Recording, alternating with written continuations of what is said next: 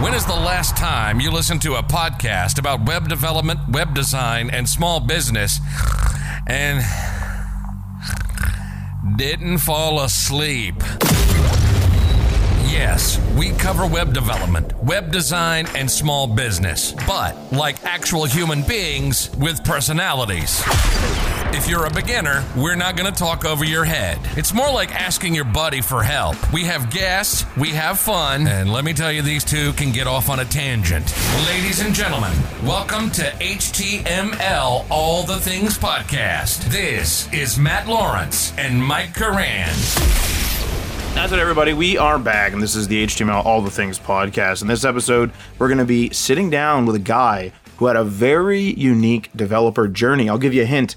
He is in developer relations at daily.dev. He is absolutely blowing up on YouTube right now. He is also a Docker captain, and he's an international public speaker. If you don't know who I'm already talking about, you probably already do, though. It is, of course, Francesco. So if this sounds interesting to you and you want to support the show, you can go check us out on that Patreon. Leave a review or rating on your podcast app. Join us in our Discord server or share this with your friends. And remember, we also have a Scrimba affiliate link that will be in the show description and the show notes if you want to learn with a media player code editor that's interactive. Go in, mess with what the instructor is showing you, break it, try it, test it, whatever. Go check that out. And without further ado, I'm going to let Francesco take it away as I cut to this interview, because this developer journey is just crazy and awesome. And let's just go to it right now.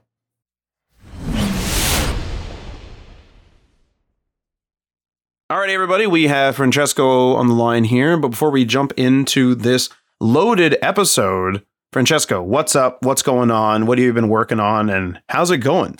Thank you so much for inviting me. It's a pleasure to be here as a guest. It's 9 p.m. It has been a long day. Usually I almost in bed at this time, but I want to go the extra mile to record this episode. It's going well. Thank you so much. A great start of 2024. And I'm super happy and really honored to be here. Thank you. Awesome, Francesco. So happy that you made it on the show. I think I was on your show a couple years ago now. It's been a while. And yeah, finally got you on the show. So I'm happy about that. And you have such a unique journey that I've always wanted to tell your story, but I wanted it to come from you, obviously. And I think it'll help a lot of people. Every developer's journey is going to be unique. And I think that's a really key factor. And I want as many people on the show to hear as many weird paths that people can take. Yours is really cool. So I kind of want to give it to you to be to take us through your journey. Like, how did you get into coding? And then what happened after? And I'll kind of throw in some questions as we go. Yeah, sure. So if we had 4 hours, I will start saying hey, I started with a Commodore 64. It's true. Then a 486. But let's do a bit faster, I would say. Yes, I'm also revealing my age in this way. I always loved computers, but I've not been a programmer for long professionally, I would say. Now we're getting close to 10 years. But the truth is that before doing this professionally, I did a couple of websites, but my life was absolutely different. I worked in sports. I've been a volleyball coach for almost 20 years. So something a bit different rather than sitting on a chair and coding, I would say. And when I switched to tech, I thought that I was one of the few people switching to tech. After joining tech and after joining Twitter and starting doing an interview series, I understood that 95% of the people are career switchers as me. So this made me feel a bit less alone, but I didn't know that there were so many career switchers in tech. But I have, just for the context, I have a CS degree, nobody cares, but this is also related to some fact about me getting into coding. So yeah, we can say that basically at some point I decided that I really wanted to start coding. I can even go more in details if you want. Yeah, actually, the CS degree is actually an interesting one. Did you get the computer degree before you went into volleyball coaching, or did you get it after? What was the timeline there? Yeah, so after, basically I decided to quit my job as a volleyball coach. Also, some people cried about this decision, but no, I decided basically to switch and getting my tech journey seriously. I didn't know that you can actually get a job without a CS degree because I was not active on social media. So I said, okay, this normal path is that you study, you get a degree, and then you get a job. This was my path. Also in Italy, there is this culture that you need the degree, otherwise you are a failure for society. It's a cultural thing. So I thought that was the normal path, I would say. So that was my thing. The fun fact is that, and now you will laugh probably, I did the CS degree, but I hated coding. So I think I was doing all the math exams, algorithm exams, physics, chemistry exam, and not the programming ones, because that's the truth. I didn't like coding until one professor, after an exam that I passed, told me like, Francesco, you're okay with theory, but you will never be a programmer because your coding is not good enough. He was right, but this triggered me so much.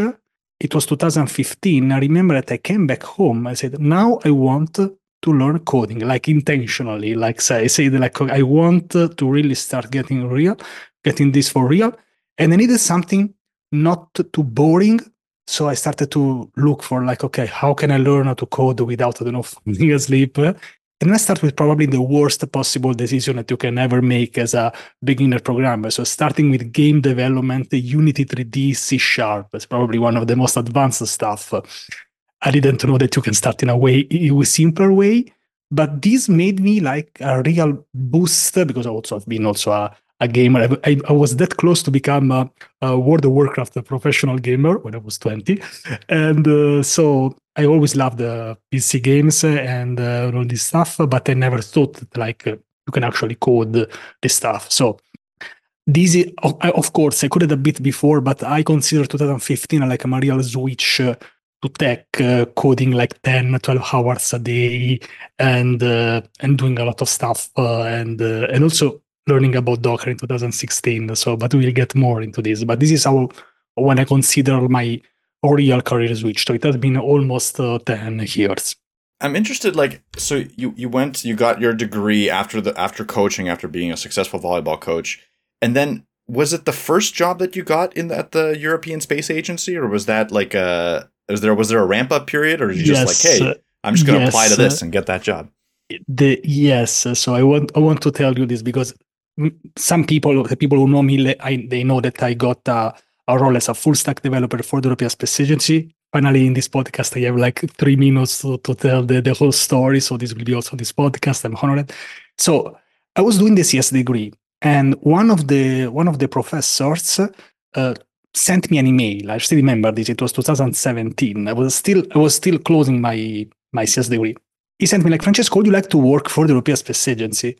And I thought it was a joke, like because this professor was also always funny, always wants to joke. So I thought it was a joke, a bait. I said, okay. I replied like with a laugh because we were like, he said, no, for real. Like they are looking for full stack developers. And I said, no, this was not, it's not possible. But I mean, you mean, when something is so absurd to say, okay, yes, let's do it. Like doesn't make sense. So let's just do it. For context, 3 months earlier, I had another opportunity as a job. It was an unpaid internship, and I failed that interview. So this was what happened 3 months earlier. Long story short, I went to this interview. When you're absolutely relaxed because you know that you will never get this. Like I was zero anxiety because, okay, this is not going to happen. I'm just going to have a good nice trip. The truth is that after less than a week, I was working there, saying like, what the heck is happening here? And I was basically working there. And this is the story that how I got my first role in tech. This is also an opportunity to tell you that if you get rejected for a job, it can be I think it has been one of the luckiest days in my whole tech career, because if I had an unpaid internship 3 months earlier, my path would have been different. And so this is the truth. Like this was my first role, and and then I worked there for almost 3 years. Last time that I went to the office, it was March 2020, and we know what happened in March 2020.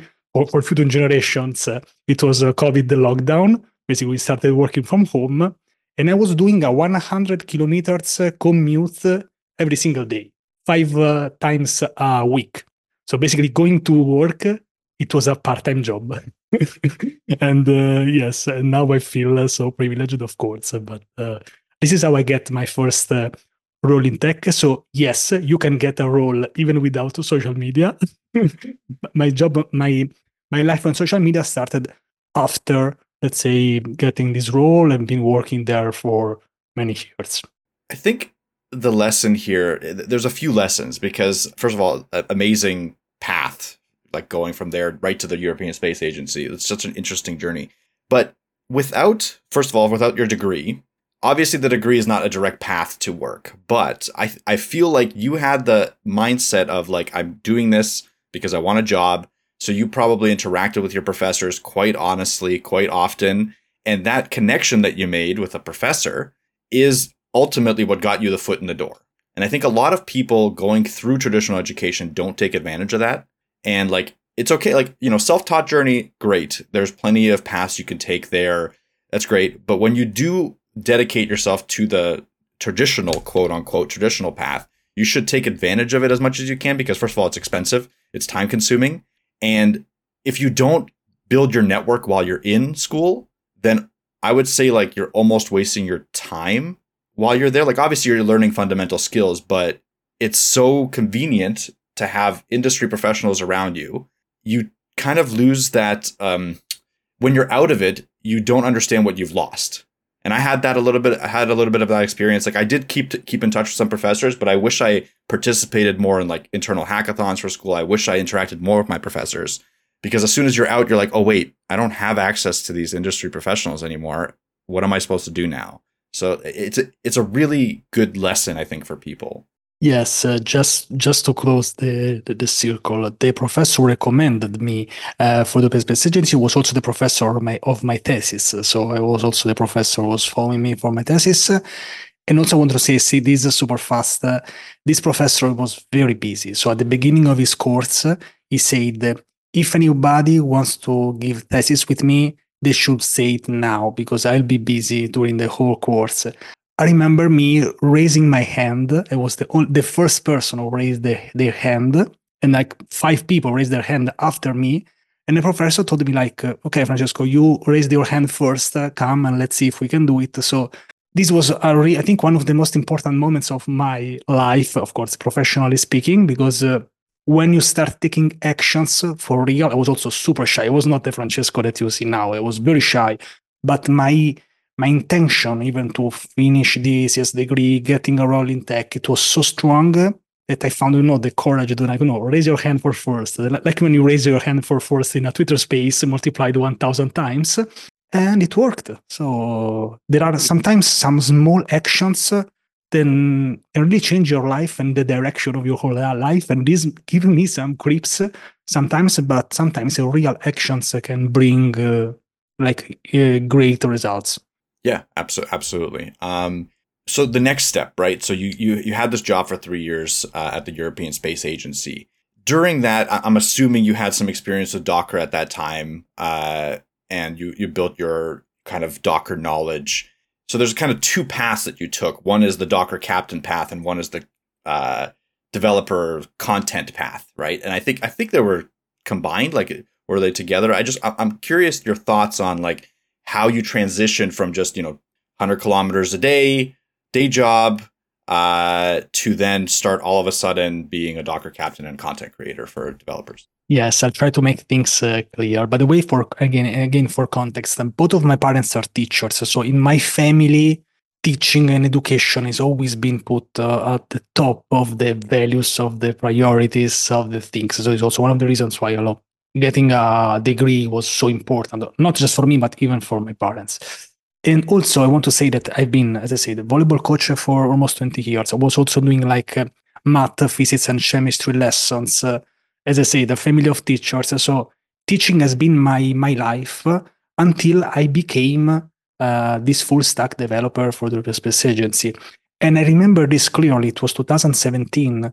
I told myself, is this the end of my teaching journey? I really felt a bit bad because it was like, okay, so maybe this is a cycle that it's closing. So I will never teach to someone anymore. Like I felt a bit sad, a bit lonely, I will say, alone.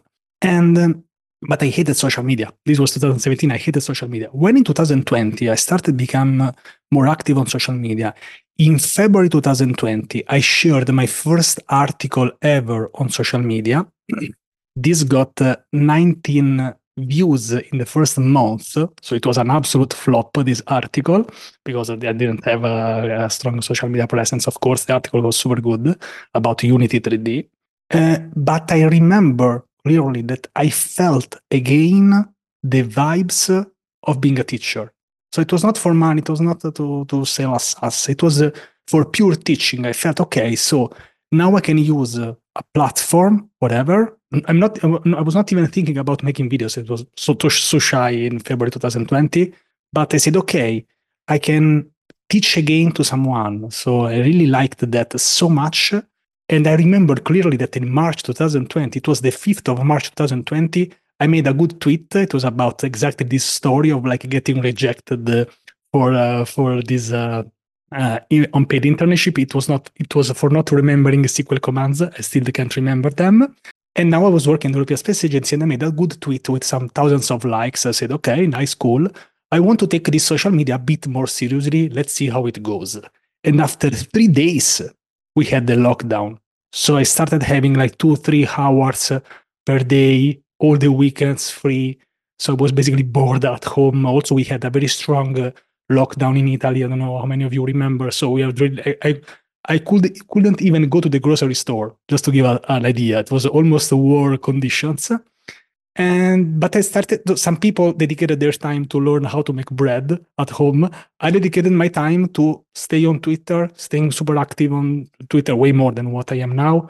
So this is how I started being active on social media for real. Also started working more, being less shy, trying to put some pictures in the groups, not even on Twitter. At the beginning, I had a profile picture with sunglasses because I was too shy to show my face. Some people even told me, like, Francesco, are you blind? Because I had like a profile picture with sunglasses, just to give an idea. I always loved the Docker. It was since 2015, but the Docker Captain story is something that happened later. So just to try to give the whole timeline, in March 2020, after everything happened, I said, okay, if everything goes well, in 1 year, I want to quit this job. The reason it was that I decided to say, okay, I want to take a decision in my life when I want to do something more in public, more on social media. European Space Agency is the opposite. Every repository is private. You can't share anything you do there. If you want to do something, you need someone sign. So it's super hard. Even if you want to update the npm version, it's a mess. It's a nightmare. And so I decided in March 2020, okay, in 1 year, I want to quit a job here. In August 2020, I published my first video on YouTube. March 2021, I quit my job for the European Space Agency, disappointing my parents and other relatives. Because, in Italy, there is this culture of like having your full-time role, whatever is the salary. If you have a full-time role, you are set for your life. But I said, no, it's maybe I saw some potential on social media, and then I became a Docker captain later. It was June 2021. So after quitting the job, and I also want to say that the day after becoming a Docker captain, I got an offer for a DevRel position. Is it a coincidence? Is it not? We'll never know, but maybe it was not. It's such an interesting process, and I do want to actually hone in on two things. One thing, the Docker captain part, we're going to talk a little bit about that just in the next segment shortly. We want to kind of give an overview of what Docker is and stuff like that, and there's no one better to ask than a Docker captain. So I'm going to definitely take advantage of your time there, Francesco. But before that, the DevRel position. So again, you went from volleyball coach, developer at the European Space Agency to then creating some content, and then you transitioned to a DevRel position, which I think you've held for quite some time now, successfully.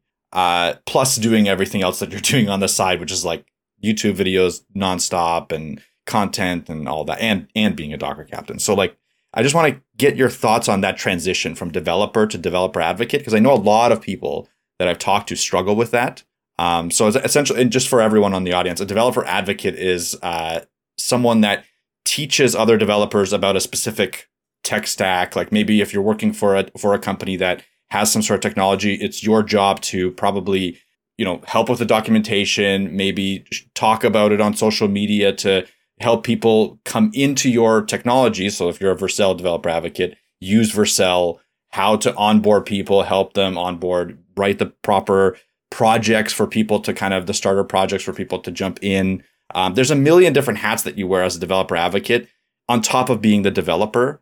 So it's a very hectic position depending on the role that you get. It's very wide on what you're supposed to be doing. It's hardly ever narrow. So it's difficult for people to transition from developer advocate. So it's interesting talking to a successful developer advocate. That's why I kind of wanted to speak to you on that part. First of all, thank you so much for the successful developer advocate. I've been doing this for a while. I want to believe that working in sports as a volleyball coach for 20 years, working in contact with people in real life helped me in this. So I've always worked with people. My only problem, it was just making things in front of the camera. But I've been working with people, like hundreds of people. I was in a stadium with thousands of people cheering. It was different than a conference, but I feel more comfortable like in a conference than how I was like maybe just staring in front of a camera, because I was not used to do live streams or videos. But I want to believe that my previous experience helped me a lot, because I always worked with people, teaching, speaking with them, understanding their needs. Of course, it's different now. Work for daily dev. We talk about how cool it is. I can make a whole episode about this. But I think that's the reason. I think some developers, maybe they start their career as developers, they're not focused so much on the communication skills, and so they find this a bit hard to communicate with people. For me, it's just the media. It's just the web, and a bit, of course, the language. By the way, of course, I'm not a mother tongue. I'm not a native speaker, as you probably imagine.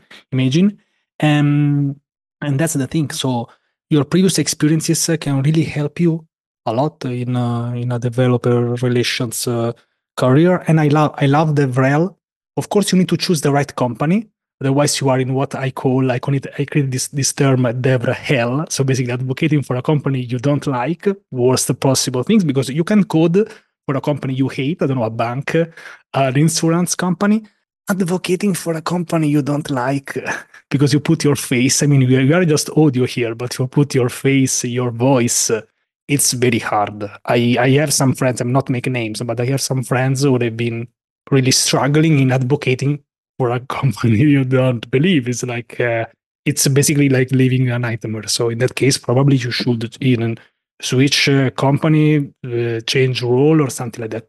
In my case, I feel that I choose a great company. This is not my first company. I switched a couple of months later after the Docker Captain offer, and yes, so yeah, so that's it. And I think that developer relations, you need to understand what does it take. It takes to wear many hats, understanding the company, understanding the needs, being very communicative, doing a lot of things that like conferences, working with public. It's not for everyone. I love it because, for example, I have some friends who they don't like developer relations because they say, no, I want to code more. For me, it's absolutely fine. I'll code during the weekends. I do it live streams about Rust and Docker during the weekends. It's absolutely fine. I don't feel this like urge of being paid for the code I write. I can code whatever I want during the weekends. So for me, it's absolutely fine. But maybe it's not for everyone. Do you think that it's a role that people should shoot for? Or because you obviously had the full stack role at the space agency, do you think that you needed that role and be developing for a few years before you did any advocacy or any DevRel stuff? Or what do you think on that? Yes, so I made a video on this so I came prepared because I have a series on the DevRel things. So short answer, like monosyllabic answer is no, you don't need a technical role as a background. especially if you have something like community building, there are some specific roles in the DevRel that maybe you don't need a technical background. Now, was the short answer. The longer answer is that having a technical background can help you a lot. Because, for example, now when I need to speak in details about what is the tech stack of the dev, what we do here, even just the jargon, I think that it helps me a lot. I have a couple of examples of friends who are in developer relations, but they don't have a technical background. But I think that okay. So first of all, it's not the normal evolution, like a Pokemon evolution, that after a developer you become a developer advocate. Some people think that it's like this straight. No, you can be. I think the normal path is to be developer engineer, I don't know, team lead or something. That's a normal path. Developer relations is more for people who are they start as developers probably, and then they are more attractive, let's say, on the social media, the conferences, the interactions, the content creation side, and so on. So the short answer is not, but it can.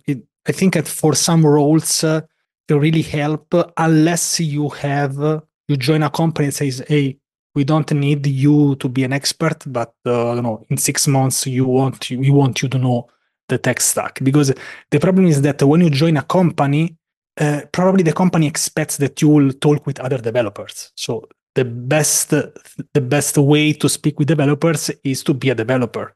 So if I'm speaking with someone, if I'm not a developer and I do, I don't know, other public relations, or for, I don't know, some other thing, I don't know, makeup artist. If I don't know any like the things, how can I engage on an organic conversation? I will be just marketing at that point. I can advocate for my product, but if sometimes I speak about something which is not related to daily dev, I don't know, the new JavaScript frameworks, even if we don't use it at daily dev, because Rust is an example. I'm learning Rust, the programming language. We don't use Rust at daily dev, but I can speak with other developers, the new shiny things, Web3 and blockchain, things that maybe has nothing to do with daily dev, but I still engage with developers just to have a organic conversation, and this helps me, of course, that to gain trust, but in a organic way. I hope that was good. Absolutely, because you're not sort of siloed or sheltered in your conversation topics, because for sure it'll go into something else. I mean, talking about anything, gaming or whatever, someone will be talking about one game, they'll go into another game, talk about one coding language, will go to another one, and then you're just like, oh, sorry, I only know this one thing. So absolutely, having sort of a wide net, it would really help with that type of thing. Yeah, absolutely. And I would love even to speak about games or something, new things. It's I think that being a developer is also being curious about the new things, no matter the company you're working for. And then I decided to work here because I really trust in daily dev and their future and what they want to do. This, of course, doesn't block me to release hundreds of videos on YouTube on web development or Docker or other stuff. But just to make things clear, the Docker captain role is an unpaid role. Some people think it's not, but it's an ambassador role. Let me brag 10 seconds. I've been in Los Angeles 4 months ago for the DockerCon, and I won the prize as the most consistent Docker captain in the world. So really proud of this. Also the only Docker captain in Italy. So I made my nation proud. And that's something that it's great, but for example, it's not related 100% to daily dev. We use Docker at daily dev, but it's something else that I was doing. And just to make things clear, otherwise you think that the DevRel is Docker captain. That's something else. And yes, it's something that it's related probably to the fact that I'm creating content. Also, I want to say super fast that I made an interview series on YouTube, and I invited in January the actual SEO of Daily Dev, and after 8 months, they offered me a job as a DevRel. But I was still working for the European Space Agency when I made the interview with the CEO of Daily Dev. And now it's funny, of course, but this proves, for example, that if you do interviews like you do, or you try to expand and create connections, you never know the new opportunities. And yes, so this is something that always remind me that this can really be game changing, like this engaging, but it was not planned. Of course, it was something that it was great. Yeah, that would be some intense 4D chess if that was planned. So, I for sure understand that whole connection thing where like you just try to put yourself out there as much as you can in whatever ways that you think you can do it to support your life or your own interests. And that's really all that you need to do, at least from a perspective of networking. You need to put yourself out there. You can't sit on your own and just like code without talking to anyone and never reach out to any communities and hope that applying to 500 jobs will get you there. You might get lucky, you might get in, but it's going to be a real big slog in this day and age. Like you need to take an extra step, and that step can be many, many different things. It doesn't have to be create a podcast. It can be if you're interested in it. It doesn't have to be create a YouTube channel, but blogging, Discord communities, social media, just put yourself out there a little bit. And it'll open up some opportunities for you, as proven by Francesco here for sure. And also shout out to daily.dev. They've been my new tab page for like 3 years now. I don't know. It's been a long time. That's kind of how I catch up on developer news. But with that being said, I think let's move on to the next section here, which is the Docker Captain. Again, it would be a waste to not get your perspective on Docker, to not at least get your understanding of like explaining what Docker is to the junior developers out there, to the people that are just getting into the industry, and also the people that are maybe in industry for a while that just haven't heard of this or haven't been able to like grasp it fully. So I want to pass it off to you, again, one of the best Docker captains in the world. What is Docker and what problems does it solve? Thank you so much, Mike. And I'll try to keep it short because otherwise I'll just make this episode 6 hours long. So I'll try to hold myself. So what is Docker? Docker is a platform for developers and sysadmins to build, package, and run your applications using something called containers. Maybe someone heard about this term. So this is the thing. The problem that Docker solves is that usually when we develop locally, and many developers, they like to develop locally and not on like something remotely, which is also an option now. And then basically when we want to put on our machine, usually things work. There are also memes about this. On our machine, the things work. When we want to reproduce the same environment in production, this is where the problems starts. And of course, there are some edge cases. There are where there is Vercel, which is amazing. There are, for example, the blockchain is less used.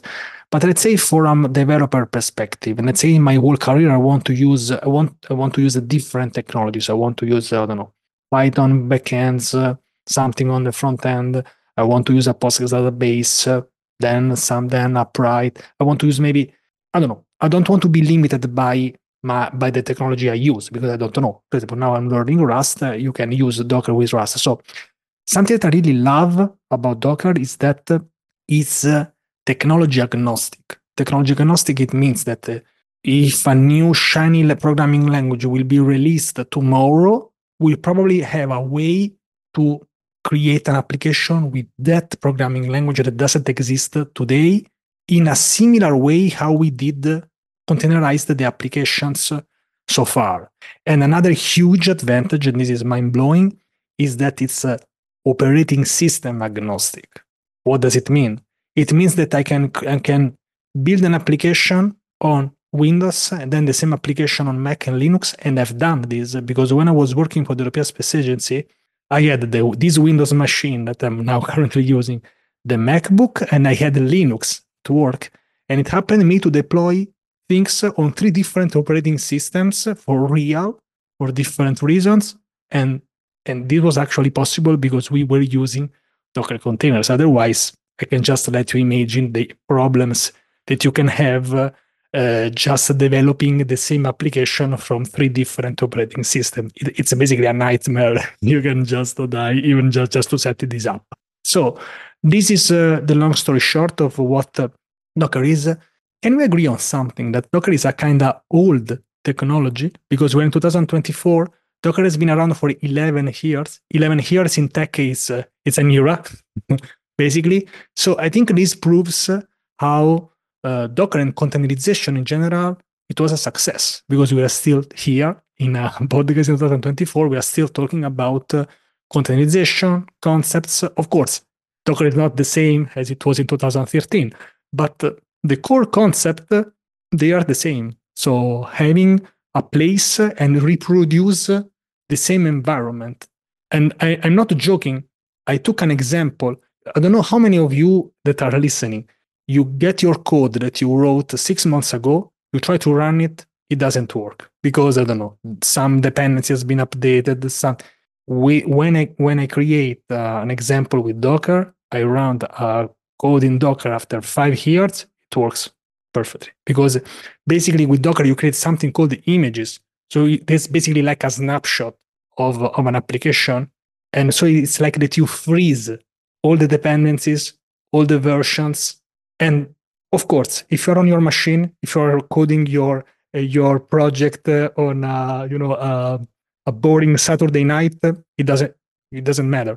But if you build something in production, then you start understanding how important is having versioning, reproducible things, because you don't want to break things in production when you want to update a version. And in the European Space Agency, we had this issue a lot. So we solved a lot of issues. So this is the long story short. Now I can go on a full Docker crash course audio, but otherwise I can stop here and tell you, go on my YouTube channel and check the Docker crash course.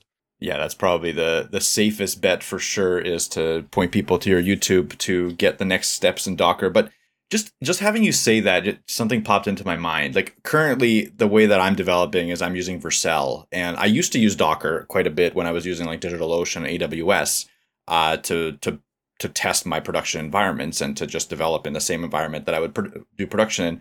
I haven't had too many issues between like production, Vercel, and dev server, but I do still have issues. Has there ever been any thoughts, or maybe this is a thing and I just don't know it exists, where like these companies like Vercel and Netlify will release their own Docker image that simulates their environment so that you could run the production image? Okay, so let's be clear. Vercel makes money because you use Next.js and you use Next.js on Vercel.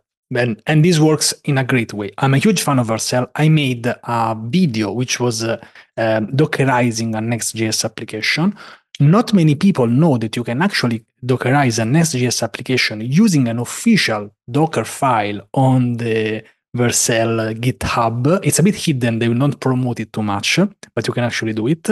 Something that I should double check, but I think that Vercel actually uses Docker to sell you the things. So Vercel uses Docker under the hood, and of course they charge you to use it. Smart move, I would say.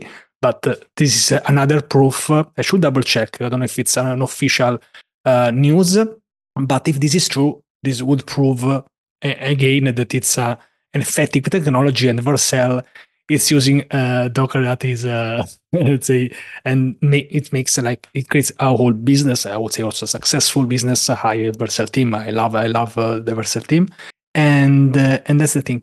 I know that you can. So Vercel has no interest into creating this because otherwise you are a bit too free to don't use their paid services. And totally understandable. So that's it. For other services, I think like WordPress and other services, you can check the official Docker images, and I think that should be the way to go. So, and just to give an idea, so basically all these images are on Docker Hub or also other Docker registry, and you can use them. But I think you need to check case by case. I don't know about Netlify if they have a Docker image. Some cool companies, even if they don't use Docker, they give you a way to use Docker locally, maybe Supabase, I'm not sure, or Upright. So they give you a way to use Docker anyway on your machine, for example, for some tools. And that's it. But again, Docker is a technology. It's not even like usually you don't even use Docker alone. You also use this with orchestration tools like Kubernetes, Terraform. I'm not going to the details of all the DevOps tools, but I think we can all agree that it's great. And also something that is really great is that many Docker images, so software, it's also architectural agnostic. And we know the issues that are, for example, on ARM processors. For example, you can create a Docker image on an ARM processor, and maybe 5 years ago, it was not an issue because most of the CPUs, they were like x80, 86, x64, sorry, no, x86.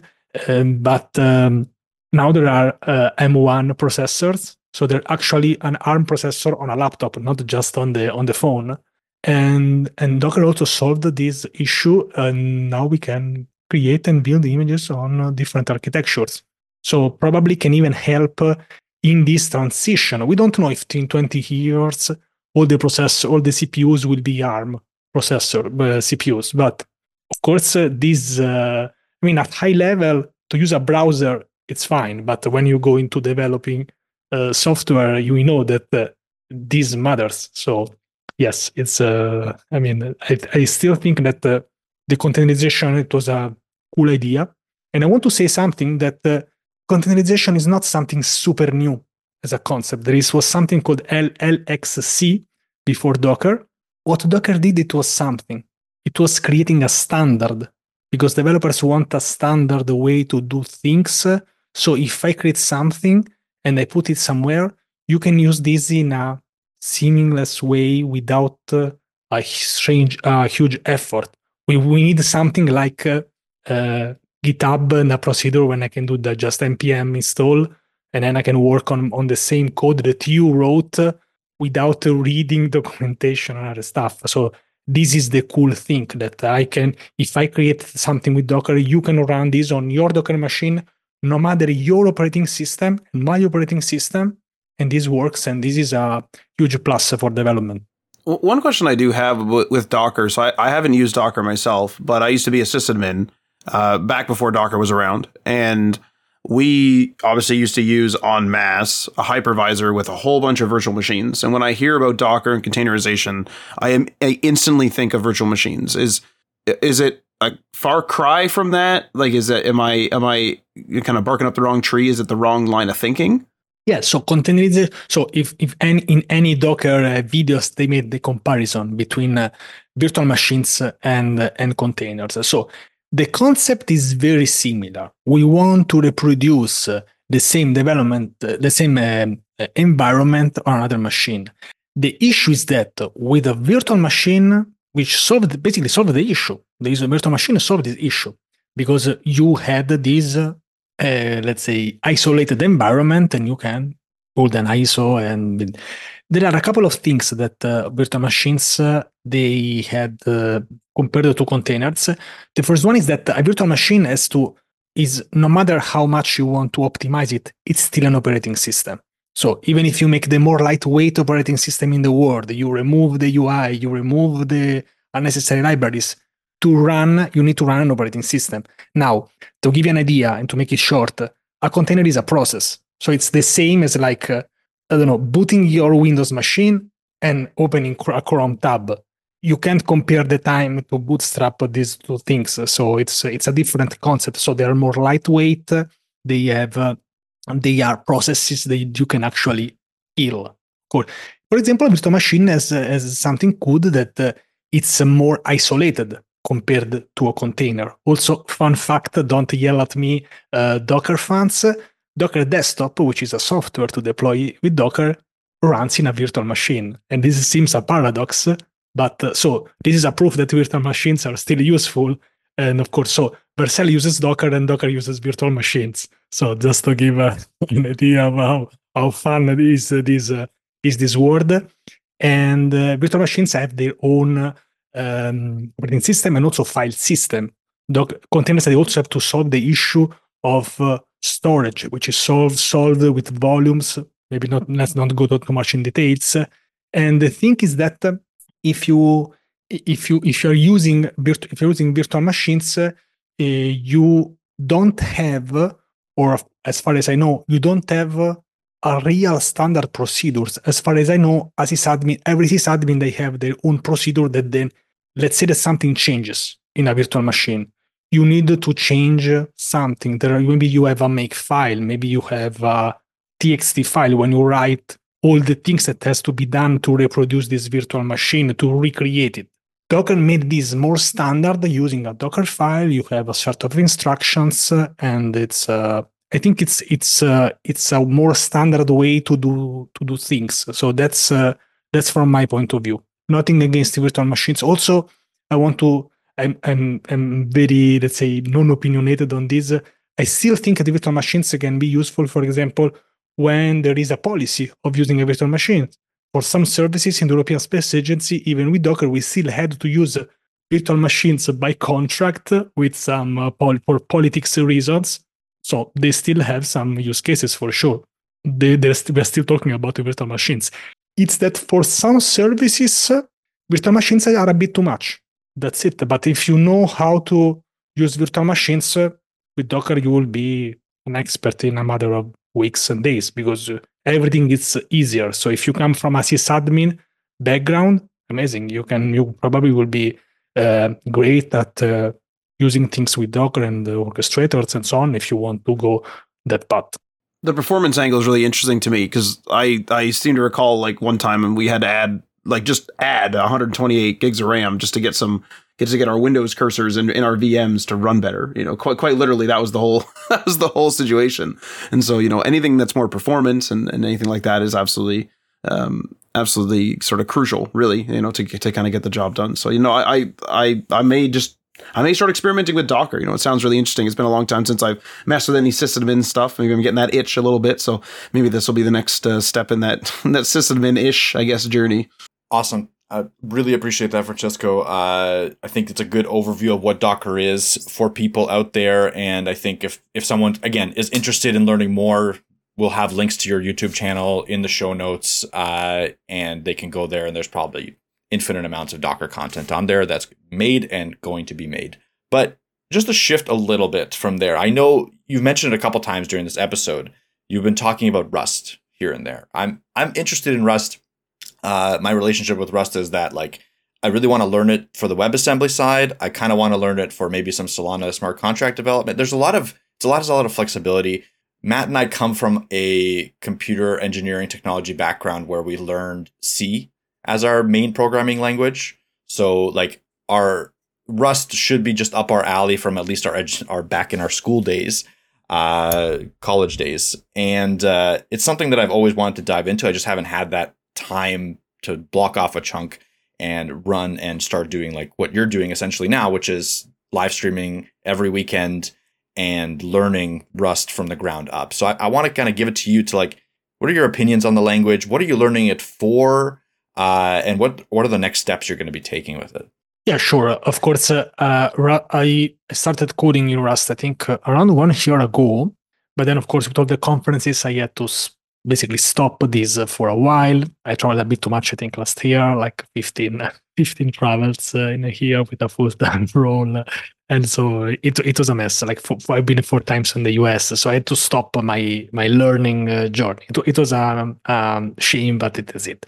Now I'm back in 2024 again, and I've been, let's say, first of all, I love the idea of a new programming language because a programming language is something that you don't even know how it will be used. We have a clear example is Python. Python has been around for a while, but only at some point it really exploded. Before it was not that used. I can't remember exact year when it exploded.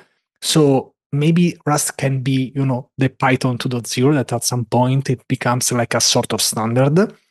I just made some videos, and yes, I live stream every weekend. I've already done this for three weeks. So basically, I live stream a lesson, and then I put an edited version the week after that I publish the video today. And first of all, I love the syntax, which can look a bit cumbersome at the beginning. I don't know. After a while, I really like it. I love the Rust compiler. Rust is a compiled programming language. The Rust compiler, I make this analogy with, that grumpy grandma that is really annoying, but she really wants the best for you. She wants you to be good, to be successful. It helps you in any possible way, but it's so annoying. So this is exactly or it says you shouldn't put a semicolon here. It puts a red arrow. It says you need to put this here. It's very picky, but this is just, of course, to have some fun. So The compiler is mind-blowing, and I will not mention other programming languages like Java, but it's for some programming languages the compiler is not the best experience. At some point, you don't even check the compiler error; you just copy paste and go on Stack Overflow because at least this was my normal flow. I'm not even trying to read because the stack is so long. I just boom, copy paste everything, Stack Overflow, and I read the first answer. This was my workflow some years ago.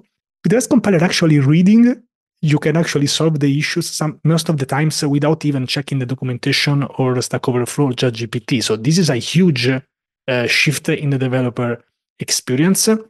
It also has an amazing feature that if there is something like a similar command, it also suggests you similar to Git sometimes. Like I don't know, I put print ln. It tells me like, hey, maybe you meant print ln, and that's from a developer perspective, it's a lot, I would say. And so that's it. And also I like the idea that has a unique management, memory management. And so basically there are two types of languages in the world. Let's say the low level, like C, and I've been there because I made a C exam at the during my CS degree. It was a kind of nightmare, but I made it. And when you need to using alloc, malloc, and all this sort of stuff, you need to allocate memory in a proper way. You can do it. Some people can do it, but this requires an effort, like, I don't know, stopping doing everything else and maybe focusing on one programming language. You can still do it. Or there are high level programming languages that most of them, they have a sort of what is called a garbage collector. So basically the memory is solved automatically, in quotes, of course. Rust has a unique method. It has something called ownership. Basically, all the variables, they have an owner, and basically it uses a different approach in freeing the memory and handling the memory. You can still handle the memory manually, and that's a great plus, of course, for Rust experts, but you are sort of forced to do things in the right way. And I want to make a prediction here in January 2024.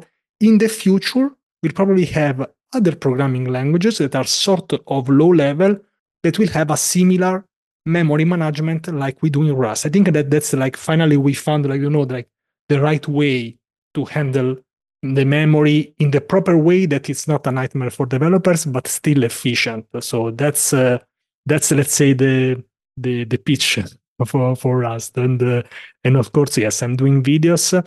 I'm seeing many content creators literally spamming Rust videos twice, two, 3 per day.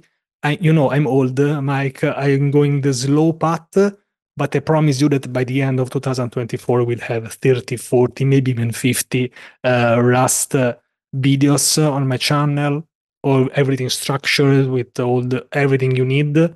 And I see many people are loving this approach, which is a bit every week. So this is especially for people who know that maybe they have a life, a family, they already have a job, but they want to still learn, but not with like a huge commitment of 2 months that maybe a student have, but some people, they just don't have it. I don't have this time. So I prefer to go slow and steady. We'll see at the end of 2024 if this approach paid off. For now, it seems that it's paying even too well on my YouTube channel. We will see. Rust, honestly, like I need to dive into it, and just looking at it now while you were talking, I kind of did a little bit of research. What I want to do, I think, with it is I think there is a way to do Rust for embedded devices now. I believe when I looked at this in 2019, this wasn't possible, or it was very difficult. Now there seems to be a way. I think that's how I want to get back into first of all, microcontroller programming, and second of all, maybe some low-level Rust programming. It's like the memory management thing that you just talked about is really interesting to me, because C, obviously, that was number one biggest challenge. Every piece of every variable, everything that you do has to be managed manually by the programmer.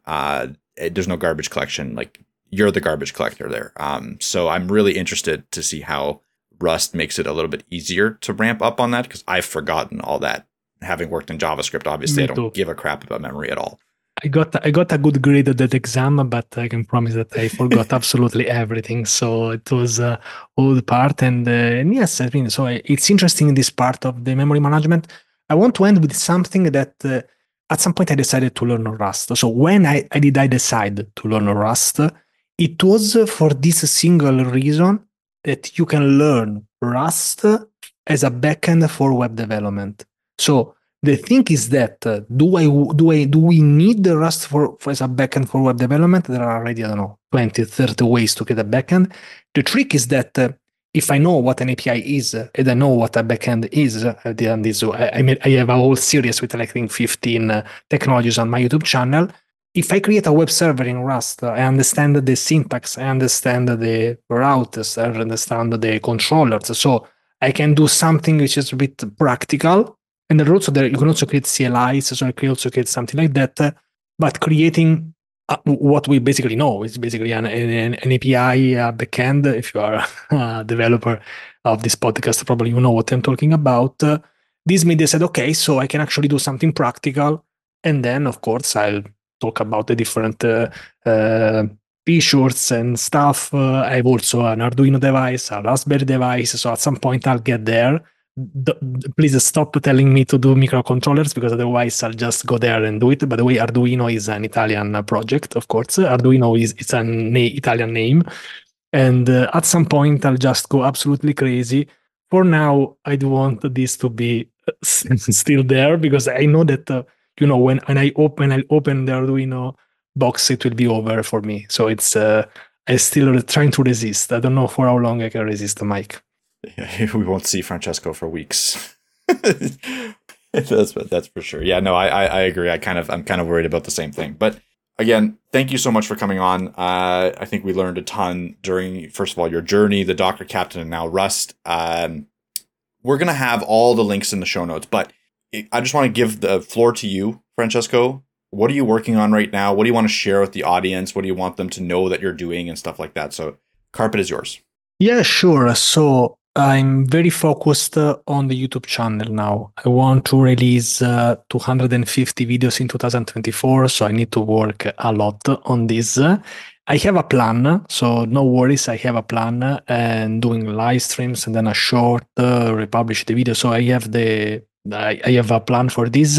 My two big focus will be Docker and Rust. So at some point I'll also start mixing them, so Dockerizing a Rust application. This is where things will get very interesting.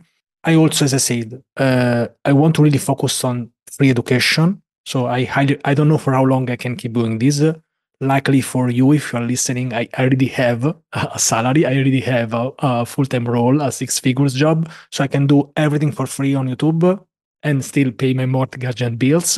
So this is what I'm focused now. So YouTube channel, making videos, and of course Twitter when I have some free time. But mostly I think that I really want to go on the educational side, trying to, I don't pretend to be like the greatest one, but I want to just focus and release as much content, even for me. So I'll do the Rust series, I'll do more Docker videos. I have some other brick projects. And of course, the interview series. I also that's it, and that's I think that's enough. I already also planned some conferences already. I'll be at Render ATL and we are developers already confirmed for 2 conferences plus 3, 4, 5. So my goal for 2024 is to do everything I did in 2023 plus being more active on YouTube. I'm trying. I released more than 700 videos on YouTube already in around 3.5 years, but I started just last month scheduling videos. Now I have almost 8, 9 videos already on my YouTube channel scheduled. I have one for tomorrow.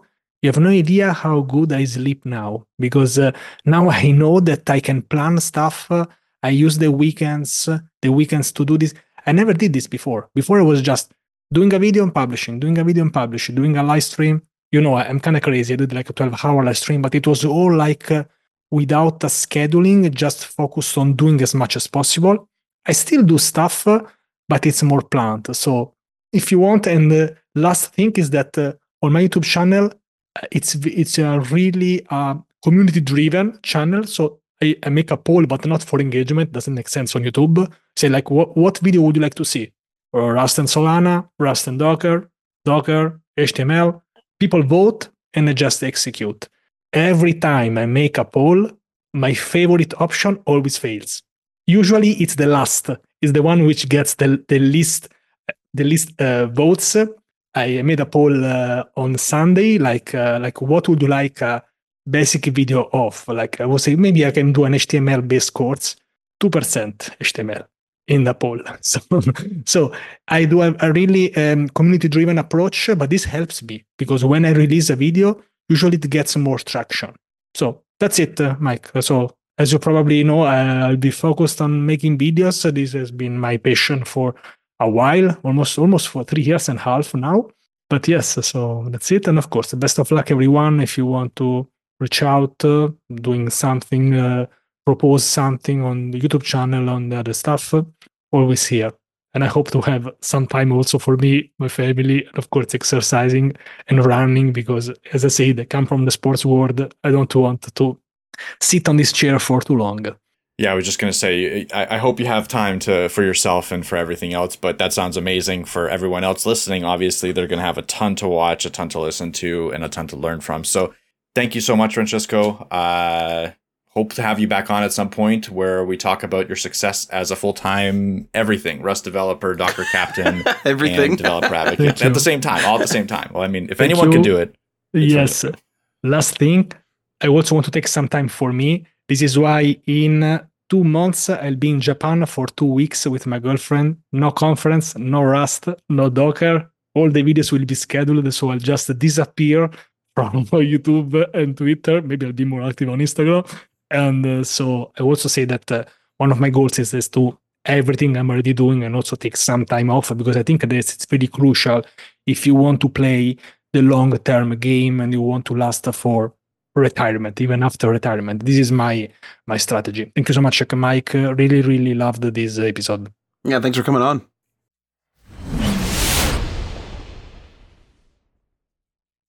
Well, I hope that you enjoyed that interview as much as we did, but it is time to end. And before we end, we would like to thank our $3 tier patrons: Tim from The Web Hacker on thewebhacker.com, Jason from Geek Life Radio via geekliferadio.com, Fire and Season via fireandseason.com, Garrett Segal, Level Up Financial Planning via www.levelupfinancialplanning.com, and Joshua via silvio.us. Feel free to leave a comment or a review on the platform that you are listening to this on, and this outro will sign us off. You've been listening to HTML All the Things Podcast. Web development, web design, and small business. We hope you've gotten some useful and practical information from this show. And we hope you appreciate that we talk to you like human beings. And we hope you had some fun. We'll be back soon. But in the meantime, hit us up on social media on Facebook, Instagram, and Patreon at HTML All the Things. And on Twitter at HTML Everything. Until next time, this is HTML All the Things, signing off.